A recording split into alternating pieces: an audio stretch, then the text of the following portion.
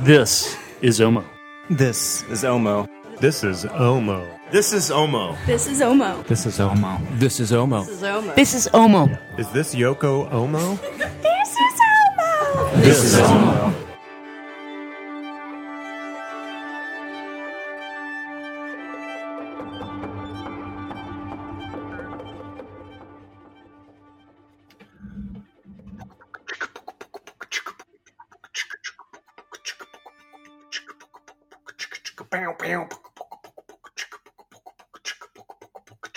Omo. Hey, Yeah? Chris. Hey. I was thinking about wearing flares, bell bottoms. Do you think is that a thing I can get away with as a luthier? Like to a particular event,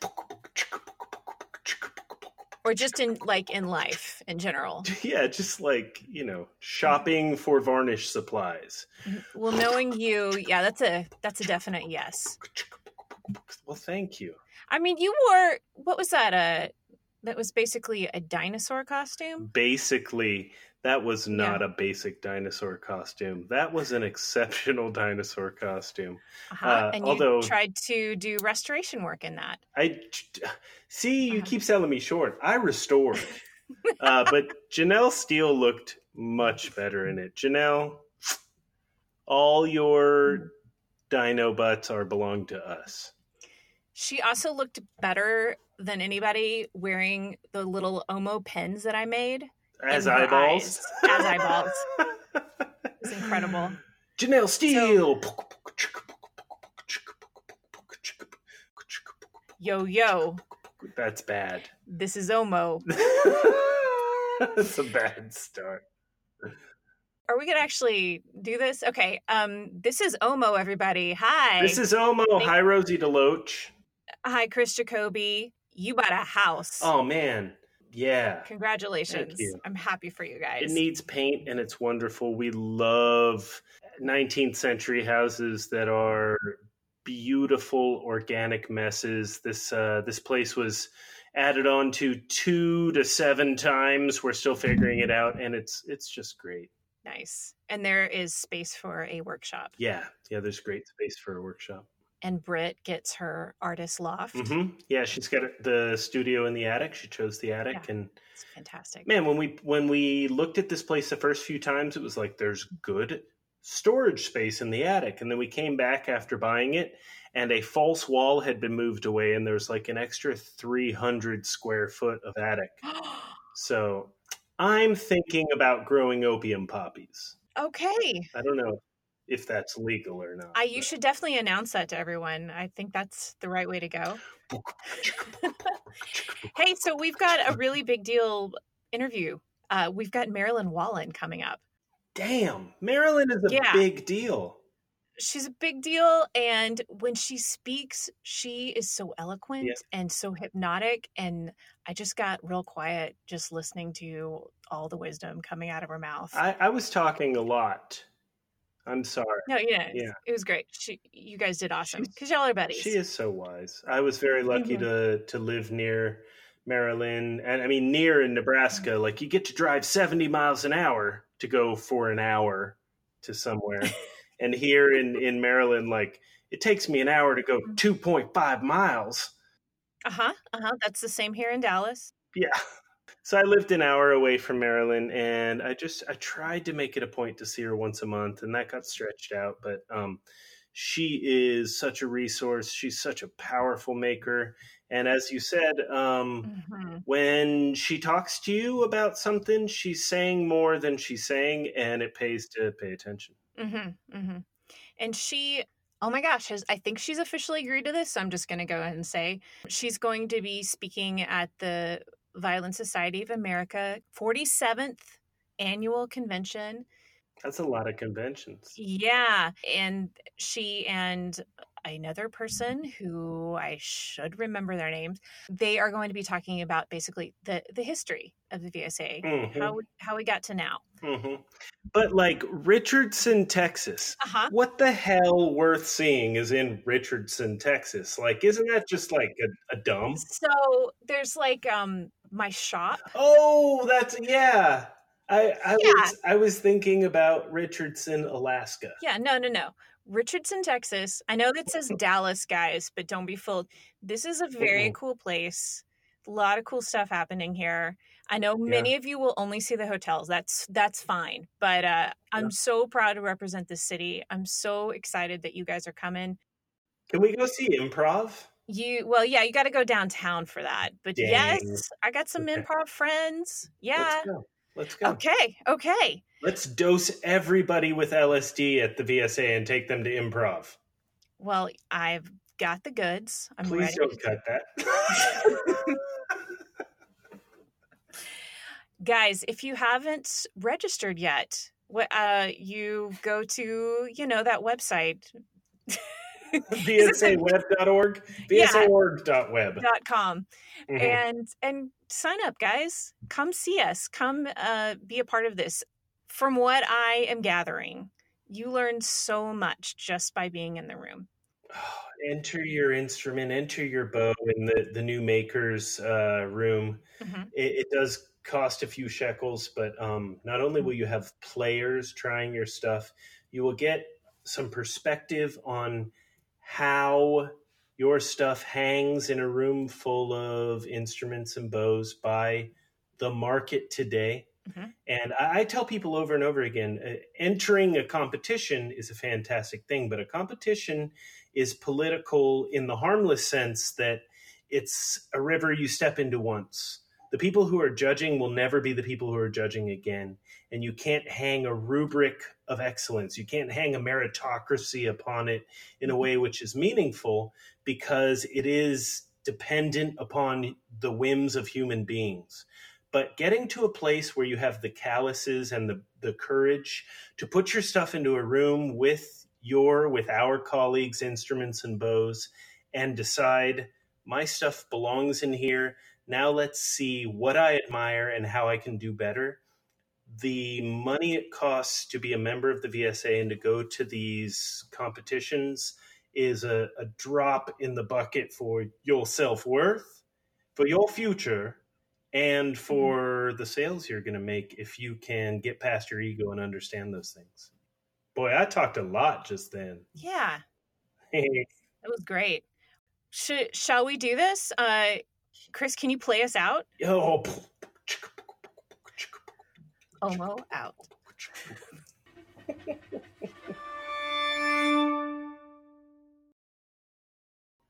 Today we're talking to Marilyn Wallin, who is currently our Madam President of the Violin Society of America and is a medal-winning superhero. Marilyn, how many cellos have you made?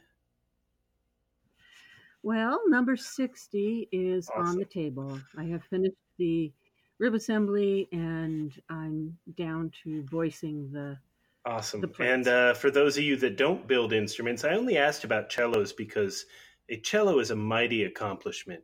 And Marilyn's violas and violins are all over the damn place. But the sort of career it takes to have taught at the Chicago School, to have taught at UNH, and to have built 60 cellos.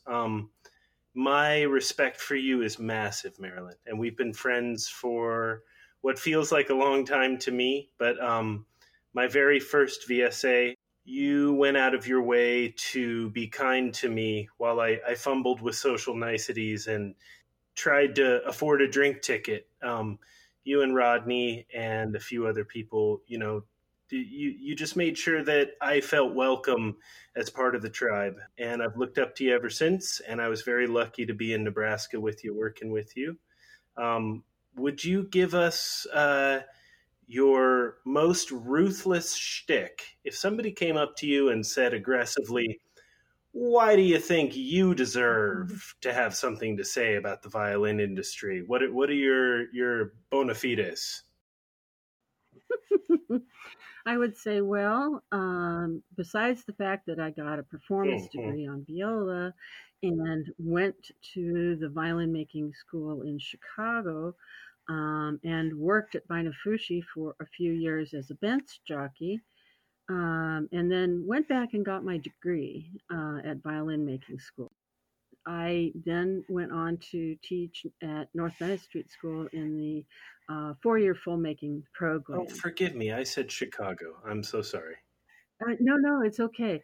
I went to Chicago and graduated there, and I still teach in Chicago every spring a varnish workshop and get along with Great. that crew great. And we just take over the school on their vacation weeks, and all of us know how to behave in a violin making atmosphere, and we varnish and varnish and varnish. I have 3 silver medals, and I don't know how many certificates. 1 silver medal is workmanship, 2 of them are tone. Wonderful. And the certificates are in violin, viola, cello, and quartet categories, mixed workmanship and tone. I never got it all together at the same time to get gold, but each one found a home, so I guess they cut Excellent. the mustard. And this is your second term as president of the Violin Society of America, is that correct? Yes, it is. The first time I was president, we, the board of directors of the VSA, had recently instituted term limits. And so all of a sudden, we had term limited out all the people who had been there for 20 or 30 years or more. And we were pretty much out of people who could rise to the leadership. And so Fan and I were we were both willing to do it if asked. And we were more experienced with the VSA and more familiar with the VSA than the others. So we just talked on the phone and and that was a big, important sea change for the Violin Society of America, because with all of the good things that they accomplished, the same people had been running the game, as you said, for decades. And it was feeling, I think, to some less inclusive than the future needed. And I'm super proud of you guys for fighting the good fight there. Thank you. And then I'm president again after 10 years. I was a member of the board it'll be 16 years total, 4 full terms, and no more. I assure you, no more after this. I am devoted to the VSA and do just about anything I need to do to support that organization. And being asked to be the president was an honor, a second time as well. Congratulations. And again, it's kind of a transition period where those intermediate people also cycled on and off. And now we have an incredibly energetic, young, vital board. Bunch of millennials. How are they doing? The millennials are doing fine. I think they probably get as frustrated with us old farts trying to deal with our technology as any other millennials. But everybody's there for the common purpose. How can we bring forward the platforms of the VSA to the people who need and want that information? And what's the mission statement of the Violin Society of America, Marilyn? Well, I don't have it in front of me, but it says that the pursuit of knowledge about violin family instruments, the playing, the history, the restoration, the research, everything to do with bowed string instruments that involves understanding more, is essentially our mission statement. And it is the same mission statement as 45 years ago. And I don't know that many organizations whose mission statements are still word for word the same.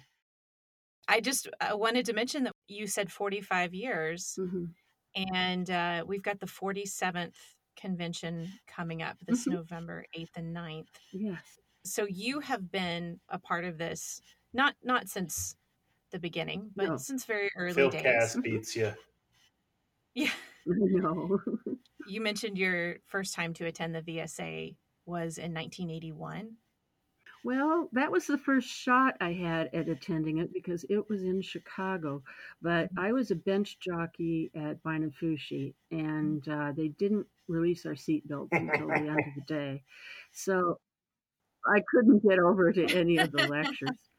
Or I was on a motorcycle chained to my desk at that point. I don't remember how rebellious I was. But it wasn't over until you got dismissed. And so there were some things I would have gone to when it was in Chicago in 81, but it just didn't work. The first one that I went to was 1986 in Portland, Oregon. This is the first time that you entered an instrument into competition. Yes, it is. And it got absolutely nothing. And it deserved absolutely nothing. And there's a funny story about that viola. I guess I'm the kind of person who wouldn't go to a competition without showing y'all what I do too. So I didn't go just to watch. I just said, okay, well, I'll take this viola and go.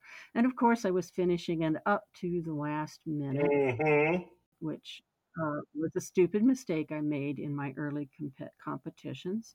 I've only made that every time, Marilyn. So well, there's this thing called going red blind, where the cones in the back of your eyes get to where you've seen the red color to where it looks like, oh my God, it's like supernatural. It's just this most wonderful brown. It's what it looks like to you.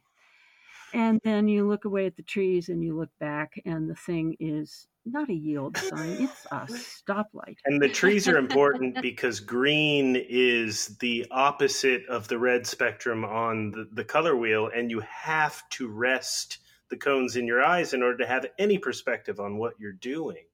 Yes, and now in oil varnishing, I don't have that problem because I don't just sit there with the same pot turning the viola over and over and over and putting on 15 coats at a sitting. And my spirit varnish was that. And so I just got totally red blind. I thought it was the most beautiful viola. So excited about the color. Go to bed, wake up in the morning, appalled. Well, at least it sounds good, and I don't have time to strip it. So just ignore that you're attracting bulls on the way to the competition. Yes. And so I went to the competition, and of course you can imagine what being the one who made the bright red stop sign halfway down the third table. I was horribly embarrassed, but I learned a lot.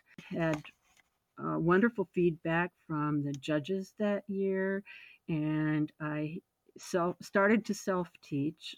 I had a wonderful background with Chuho Lee in Chicago and with Robert Bine and Bill Webster. And I was on in Boston now already working at North Bennett Street School. And I just wanted to get better as fast as I could.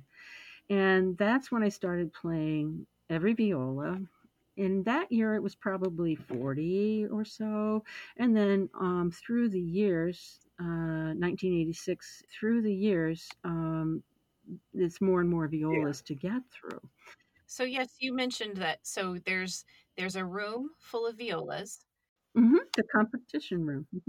And you picked up and you played every single one because that room at the time was open all night. Yes, I would pick some 3:30 time, and I went in, and I always took my own bow because it gives me the most information.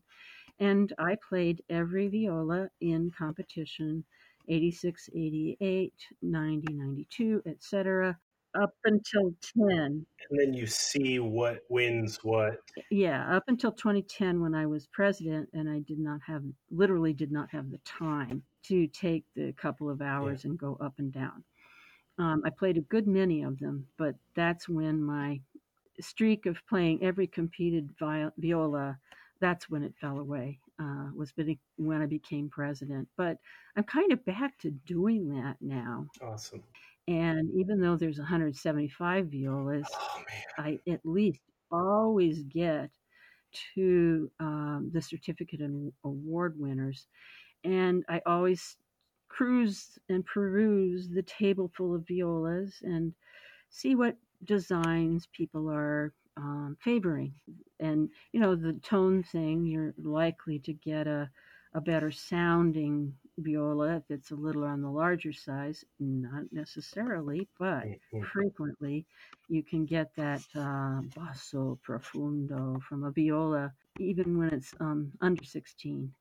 And I was in search of that C string sound that sounded like a little portion of the cello. But think about the Buddha, Marilyn. Well, I would have taken the patience of the Buddha to write down all of the things that came to mind about the various violas that I was playing. And of course, at this point, all labels are covered. Numbers are not the numbers that the instrument came in with, so they're scrambled and anonymous. And there's always the can I pick out the winners thing that you go through and say, well, I'd be surprised if this doesn't get a prize. And just as a musician, I was going through and playing all of the violas. They are my passion. And I continue to play every viola I can get my hands on, be it auction, whatever. And have come to have the sound in my mind that I strive for when I'm making a viola. That's great. The cello sound is also in my head, and it comes more easily. Violins, I find them the hardest to make. I find them the hardest to make truly balanced, powerful, projecting, and easy to play. That's a really hard formula. So violins to me are the hardest. I would say that you approach cello making from a viola maker's stance. And this is all very esoteric to talk about, but violas are different. They're very different. And a lot of it is just that they have been cut down in so many interesting ways, and that there are less great old violas than there are great old violins and cellos in good repair. I've always tried to pick up as much as I can from you as a maker about the ways that violas can be great, and the arching, the setup, the bass bar are all approached differently. And your cellos sound fantastic, but they don't play like cellos that violinists play. Not violin makers, but violinists. They are so rich and deep and powerful in comparison to a violinist cello will be very present and will shriek in thumb position. And your instruments require a lot less muscle in order to shake the back row. And it's something I think about in my making is you've always done your best to tell me more than you're saying when you're giving me feedback about my own stuff. But you are a viola maker, and it gives you a power that is different in the market. That's very kind. I have never stopped researching violas, and you are so right. There's very few antique violas which we should copy. Antonio Stradivari made a dozen. The House of Guarneri, maybe a couple dozen. The House of Amati, maybe 3 dozen. But and of course we have the Brescian school to look to for viola inspiration as well. Woo-wee. There's just very few old ones. You go to England and the 15.5-inch violin double, so that if 3 violinists show up and it's string quartets, they apparently draw straws and one of them has to play viola. Yeah. Personally, I would love to just be there and play the viola.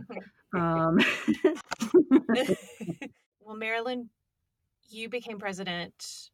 Was it the first time in 2010? Yes, 2009. I was elected to the presidency the night Obama was elected to the presidency. You were kidding me.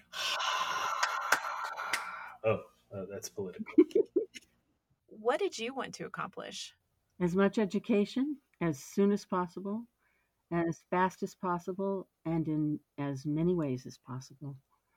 That means our journals and proceedings and conventions where you simply have to hear the lectures live now with their photos. Some of them become written up, but the old standard of every single word of the proceedings of the event were printed and released maybe 4 or 5 years later, but every word was there. Now we have moved into a much more rapidly changing world. And Chris, you are editor of the Scroll magazine, which is our major link to our membership. And then we will have VSA papers, which are scholarly, peer-reviewed, original research. That's great. We still have those, and but the Scroll has become a great way to tell a story and to introduce people to the various things that they even need to think about. Yeah. The worst part of stepping into violin making is you don't know what you don't know. Yes. Definitely.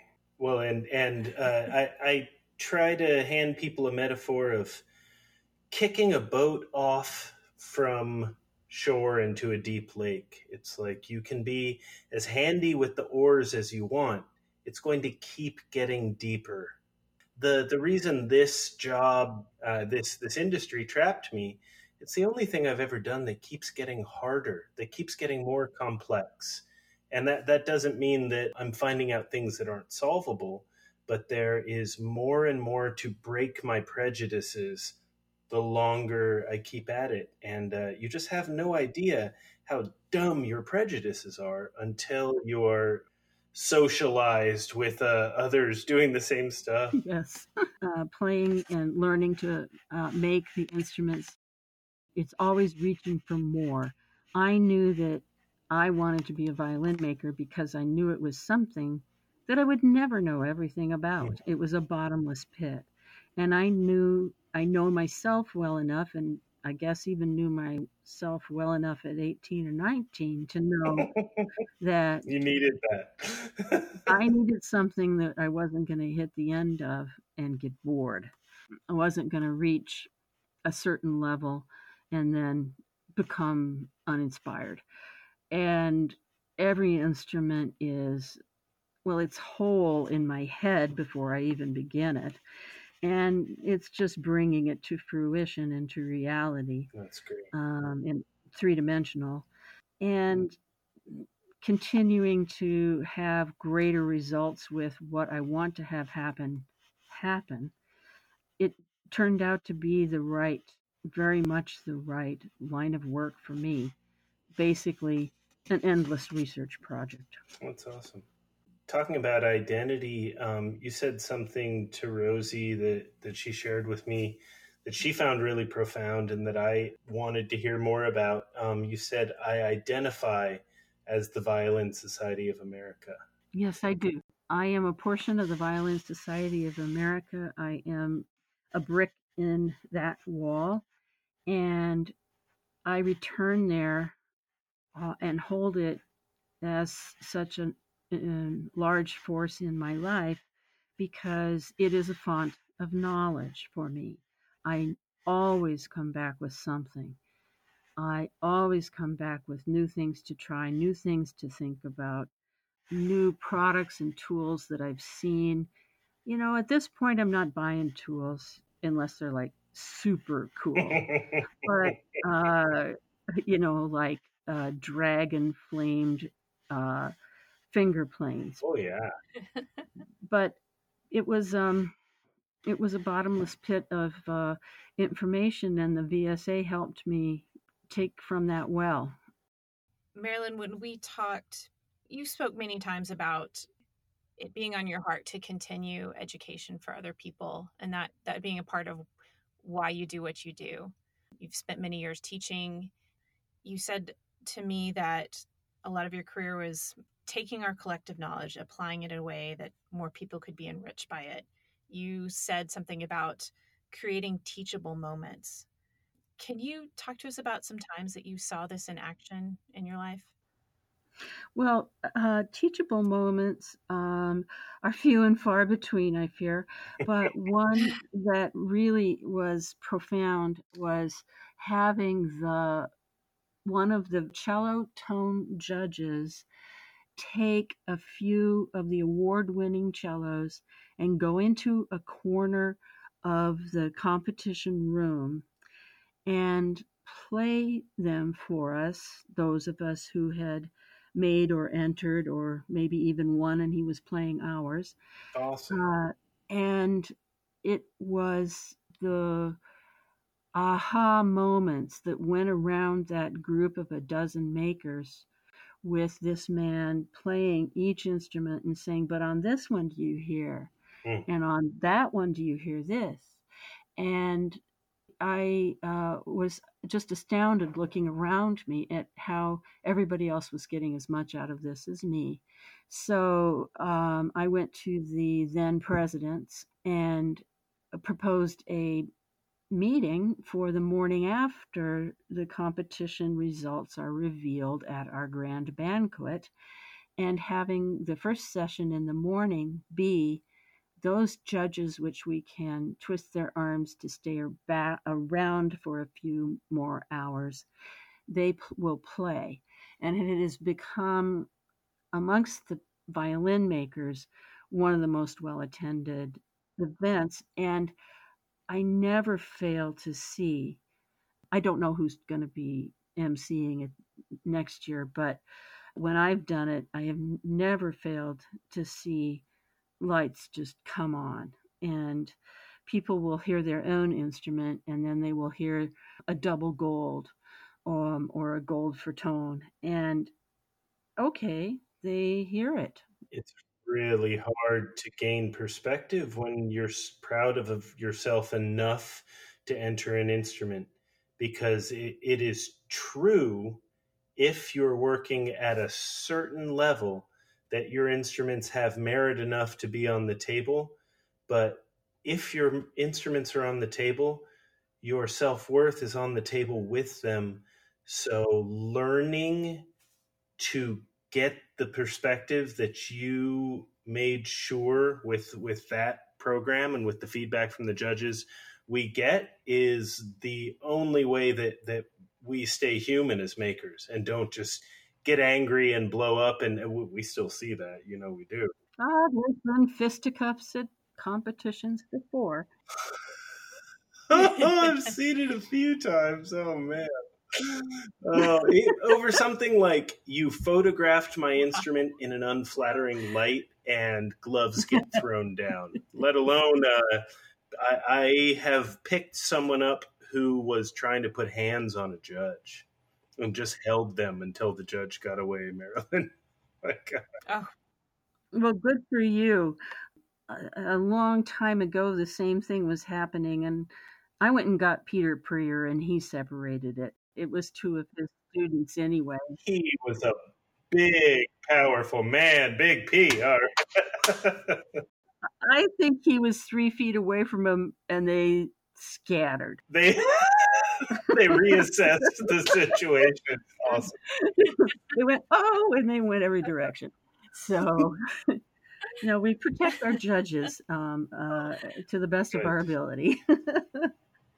What a great teaching moment. Yeah. There's other teaching moments that, mostly they happen in the competition room or in an acoustics lecture where all of a sudden a whole bunch of math or physics will just fall into place for a person. And, oh my God, now I get it. That's what all that nonsense means in real life. Yeah. Yes.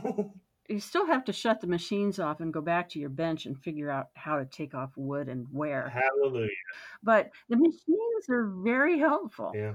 Well, touching on that, how do you feel about the shift in attitude toward mechanical help, and utilizing the machines and the technology that are available to get to a point where you can then do the important work. Do you feel defensive of traditional methods, or do you have a different perspective on it?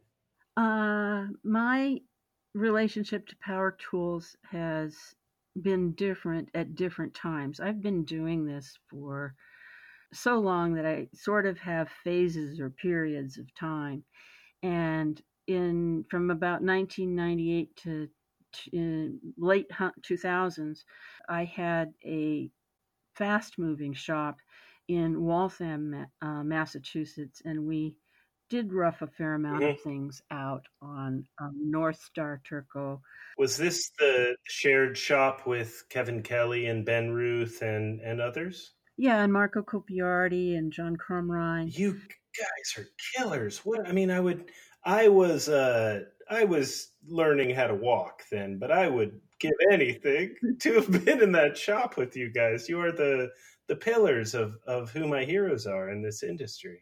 Well, 125 instruments and 30 bows came out of that union over the course of 8 years. Wow. It was a wonderful time, and it worked because none of us were doing repairs for the trade or really much in the way of sales. We were all just doing new making. So if somebody came up the stairs and into the main room, we didn't have the problem some co-ops have of whoever buttonholes them first gets the gig. To put strings on and cut them a new sound post or what? Yeah. And all of us were just new makers and really trying to avoid doing repairs at that point in time because we were still selling everything that we made pretty promptly, if not with a waiting list. And so we didn't have to do any other things. And I think it worked that way. And watching Ben, the doors to each studio were glass. So you could sit in the main center room and you could watch the others work. And I picked up things from Ben and from Kevin and from Marco that just by watching, it was like, oh, another way.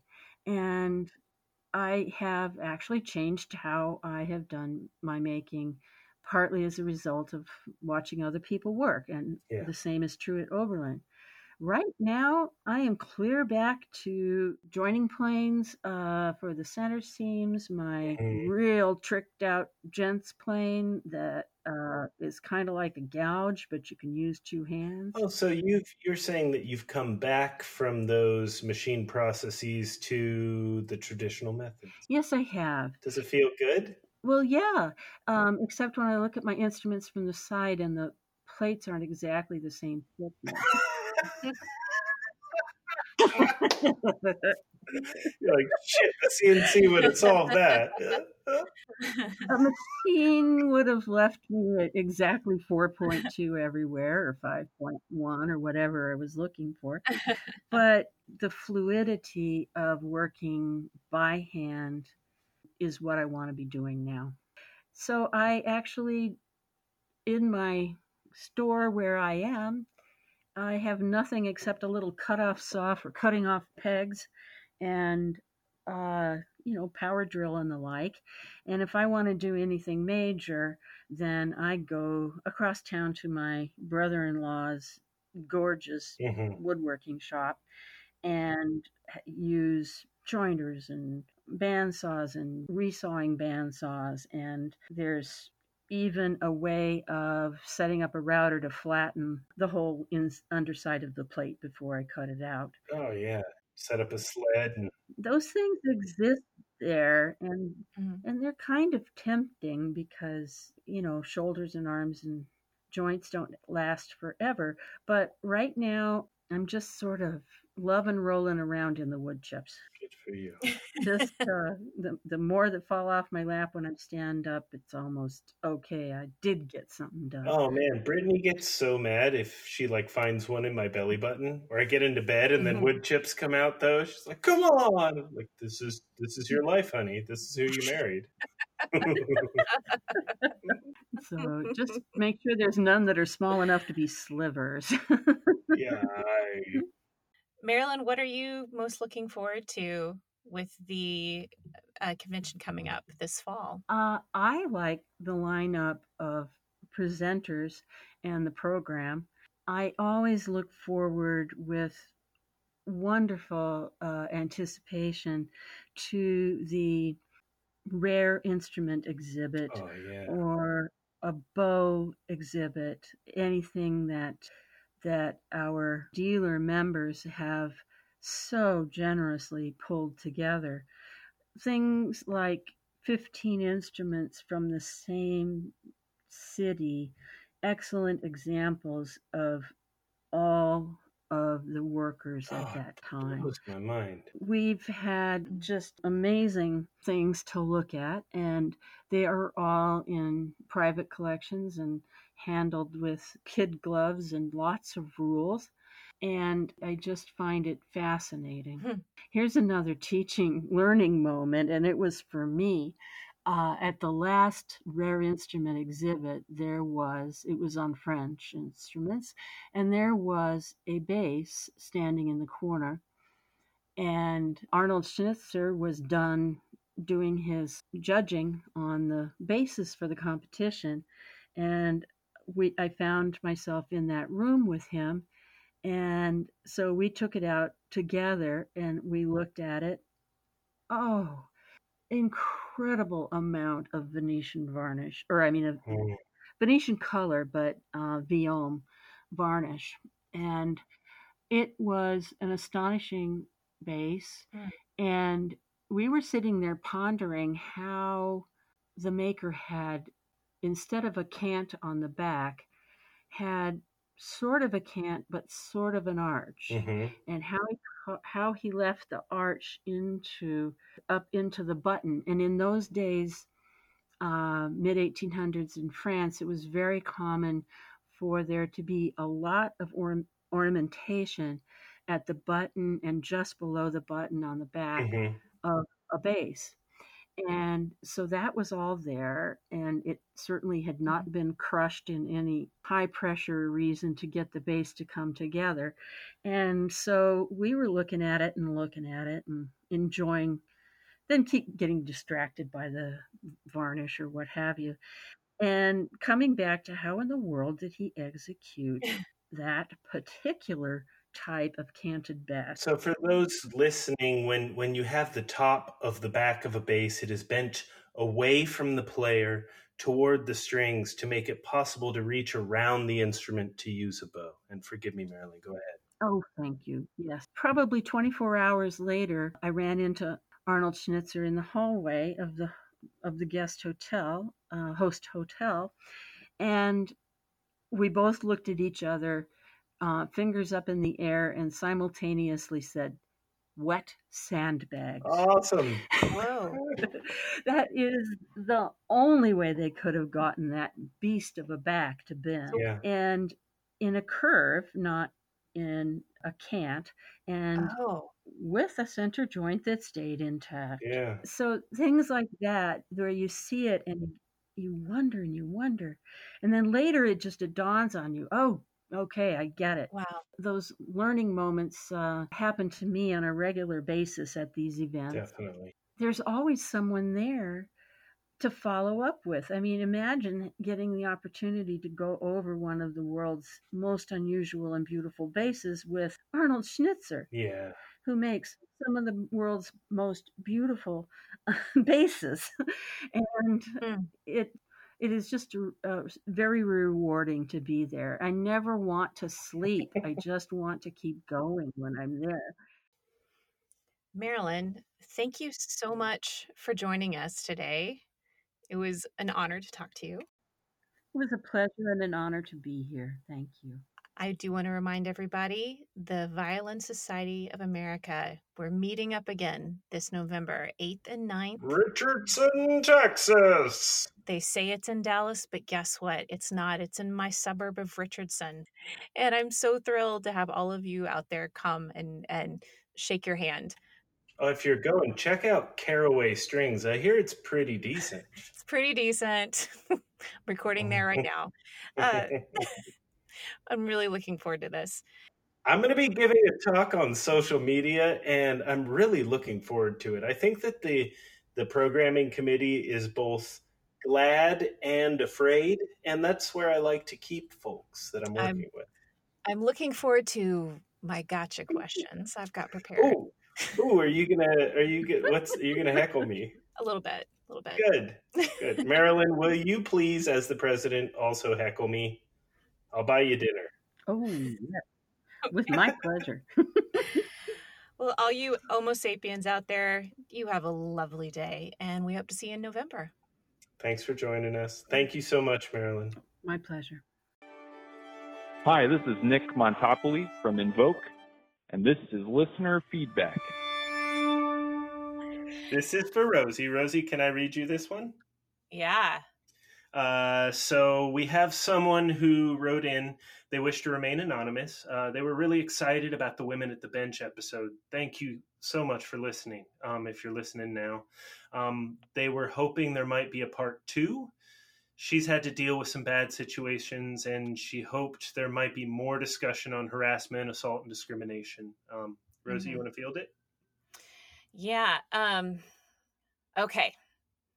So when I started approaching some people for the Women at the Bench episode, I'm not going to say every time, but many times there was an assumption that I was going to talk about discrimination, which is weird. I mean, there's definitely stuff that happens not just in this field, but in all fields where people take advantage of their power.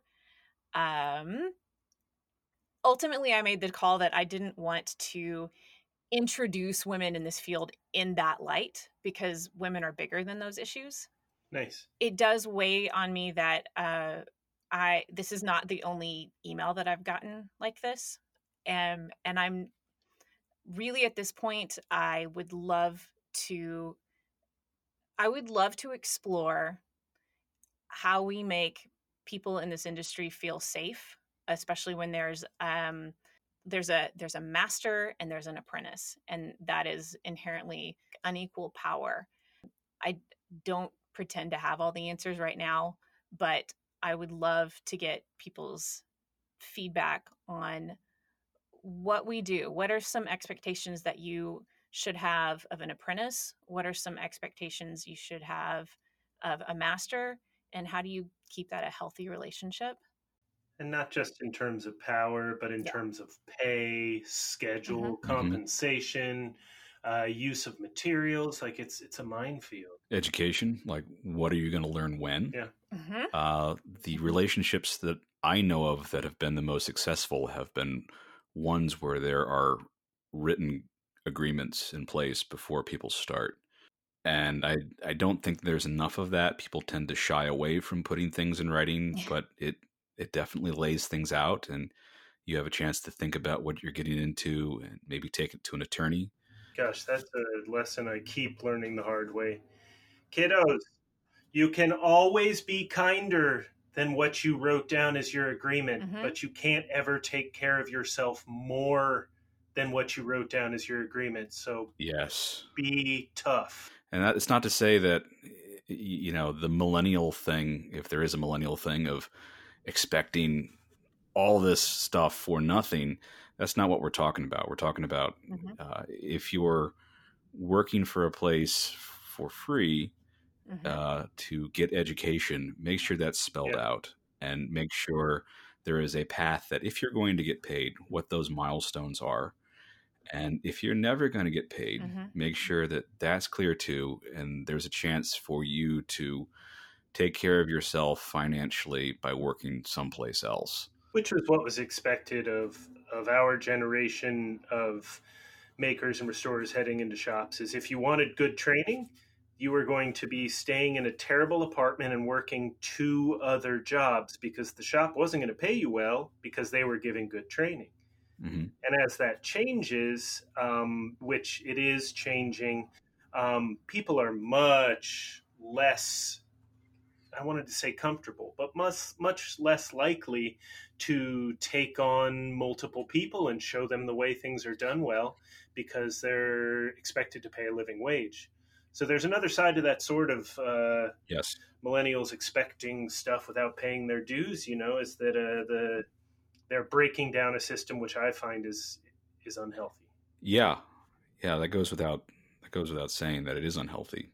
And I like their coffee and their hairdos. Oh man, great hairdo. And their beer.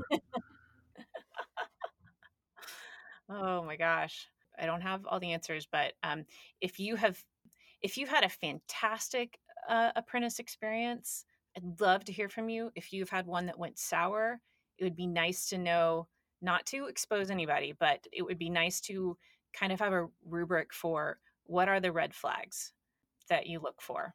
How can we help the next person make better choices, safer choices? Chris, you and I were talking earlier. So far, my personal take is, man, it seems a lot safer to go to a school because there's a system of checks and balances in place. There's expectations that are set clearly.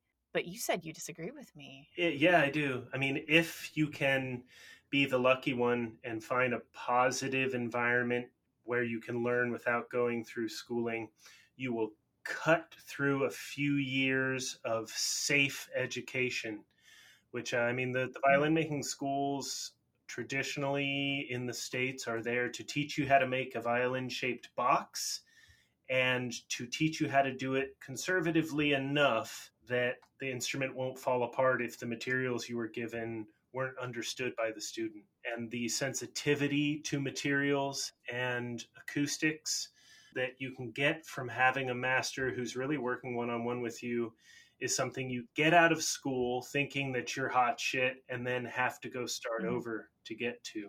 And the problem there is that you have to already be good enough to be of value to that maker. I mean, I wasn't when I left school, but the kids, which are still friends and are no longer kids that I've employed here and there making my instruments and working with me were. I wasn't going to spend my time bringing somebody up to level, which is where the unfairness comes in. Yeah, and I don't want to slam schools, clearly. I can't tell you how many job openings that I see that are requiring you to have graduated from a school. Yeah. Oh, those are ridiculous. Yeah. You look at them and they say, "I'm gonna take some swipes at some people if you don't mind." Yay! Anonymously, I'm gonna take some swipes. It's ridiculous to read the requirements that they want. They want somebody who's graduated from a school. They want somebody to send a portfolio of work. And then they want you to be able to conform to everything that they want. Yeah. Which is ridiculous. If you're going to put all these roadblocks in place, why not just get somebody that you can mold exactly how you want it? Because it seems like that's what you want to begin with. Yeah. And you'll probably have a much larger pool of applicants. And to touch on the things that I wish worked for apprentices, I've always started by doing a week just to see if we can work together. And then starting to pay with Tonewood, and then from there starting to pay. I've heard you use the phrase before, hire slowly. Hire slow, fire fast. So you want to give people a chance to really get to know each other and understand a relationship before they are locked into a long-term work commitment. And starting, especially for makers, with Tonewood as the payment. For like a week of work, I would fill my friend Rob Wood's car with Tonewood he could use, because that's a really, really big hit on a new maker, is to get good materials that are old enough to use if you're making stuff, and you hope to be responsible and financially stable enough to move on from that and pay a good hourly once you can, leave a person in your shop to do the work as you expect it done. Well, people, men and women, if you do want to reach out, I just want to let you know I'm promising you anonymity, and I hope that we can be helpful in some way. Don't be afraid to talk to an attorney. Yeah. If you get handed something, feel like you should be able to take that and have it read and looked over, because there is a lot of stuff out there, a lot of predatory agreements. And while it may sound good in the beginning, somebody else who might not necessarily be familiar with Luthery, but is familiar with life and the law, can look at that and say, maybe you should rethink this. And the idea that something won't hold up in court, so it's okay to sign it, doesn't mean that you won't be bankrupted by protecting yourself that way. I have to say, non-competes are criminal. They are. If it's structured to last a certain amount of time at a certain level, that makes a certain level of business, that makes more sense. I've signed a few non-competes because I felt like it would cost me the job if I didn't, and I didn't have a lawyer look at it. And I thought to myself, hey, I know this won't hold up in this state's courts, so it doesn't matter if I sign it. And not on that point, but on other points, I discovered, ladies and germs, that being right doesn't mean you won't spend thousands of dollars getting a judge to throw something out, and it's not worth it. And if you're an employer out there and you're thinking about putting in a non-compete, think about one that actually makes sense. Don't exclude somebody from working in an entire state. Or my favorite was one in the Northeast of this country that said for 2 states. And I'm like, wow, how little do you think of yourselves to retain customers if you're that worried that you've got to put it to 2 states? Well said. Yeah. And Jerry will find you employers. People talk. Yeah, people do talk. Just a reminder. And it's a small community. Hi, this is Stephen Burnett from Honey Tea and Maplewood, and this is Coda.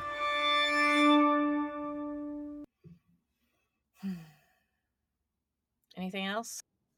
Yeah, one time, Georg Maives, who I worked under and was the teacher at the school in Salt Lake City, was doing a ebony crown on a button on a Stradivari violin at the shop.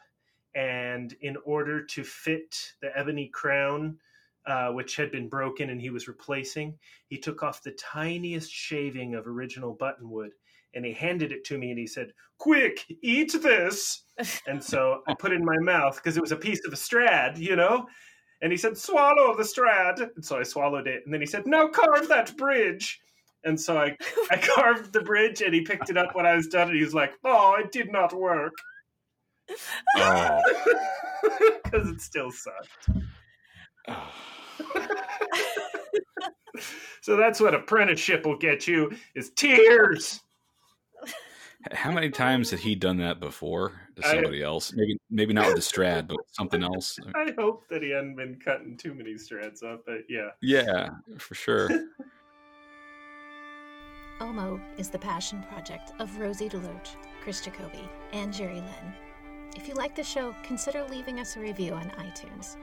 You can always connect with us at mail@omopod.com or leave a message on the OMO phone, 240-686-5345. We love hearing from you and are always taking more questions for listener feedback. This episode edited with love by yours truly. Thanks for listening, and thanks for being a part.